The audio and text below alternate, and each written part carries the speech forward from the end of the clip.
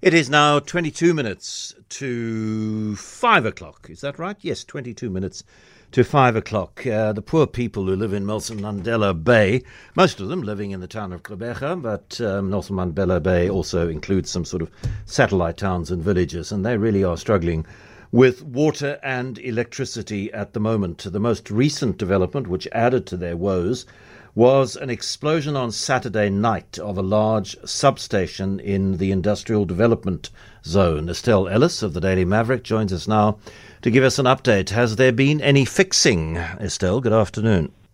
Hi, good afternoon. Yes, there's been some emergency work done to get the residential areas up and running. And then the electricians are busy working on getting the industries back online. It's, of course, a race against time for the industries in the Kucha development zone because a lot of them are businesses that need refrigeration and that are electricity is a very important part of the industrial manufacturing process. And one of the reports I read said there were signs that could be interpreted as suggesting sabotage instead of an explosion caused by two wires coming together because they hadn't been properly separated, Yes.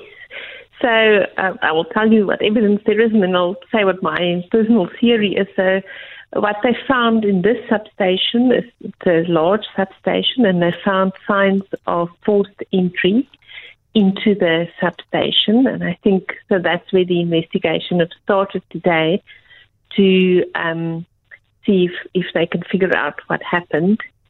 And what's quite interesting to me is that in the past there's been a huge amount of vandalism, cable theft, attacks on substations in Nelson Mandela Bay, even from before COVID, so before 2020, but it became quite clear that we're under attack during COVID and after 2021, after lockdown and so on.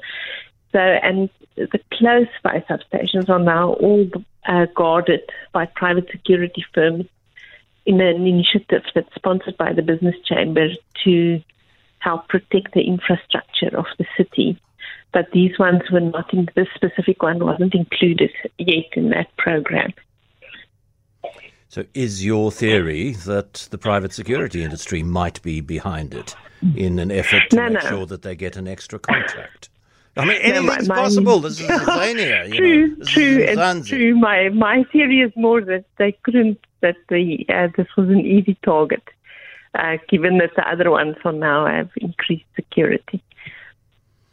And targeting why? I mean, cui bono? Who benefits? Who benefits from Port Elizabeth, Gqeberha, having no electricity, and because they have no electricity, they can't pump the very little remaining water that is left in their dams to the places from which that very little water and can be distributed to homes and businesses and shops and so on. Who benefits from that? Yes, no, it's very destabilizing for the businesses and the economy of the metro.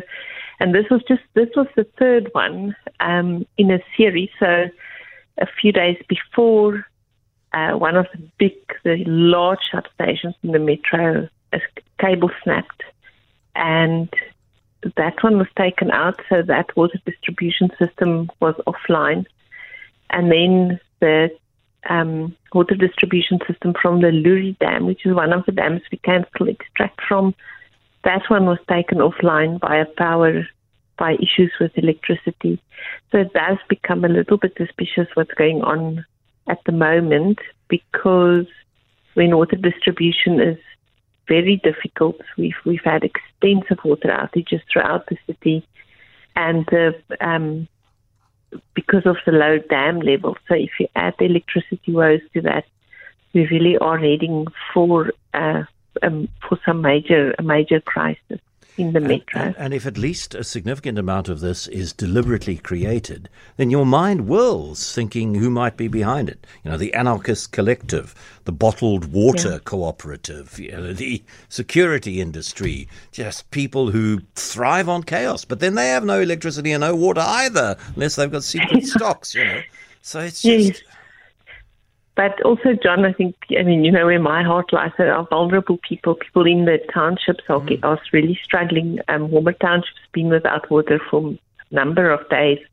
The children were sent home today, no school for them because the toilets don't work. People already have to buy water because we can't drink our water from the taps because there's a boil before drinking notice. So we're all a bit suspicious. We've been assured it doesn't have to do with bacteria in the water. It's got to do with the chemical compounds of the water because they were forced to add borehole water to the water mix because of the low dam levels. But still, you know, it's an extra burden on everybody, but particularly on vulnerable people to have to boil your water. I mean, we don't always have electricity. Yes, so life is a little bit difficult in Nelson Mandela Bay at the moment. Now, how we're on strike, despite being interdicted by the court and saying that other public sector unions are going to join them now, so it becomes even more difficult. It's still, words are useless at a time like this, but those vulnerable people, if you're middle class, you can to a degree insulate yourself, even from stuff as terrible as this. But if you've got very little, and even that is taken away from you, wow.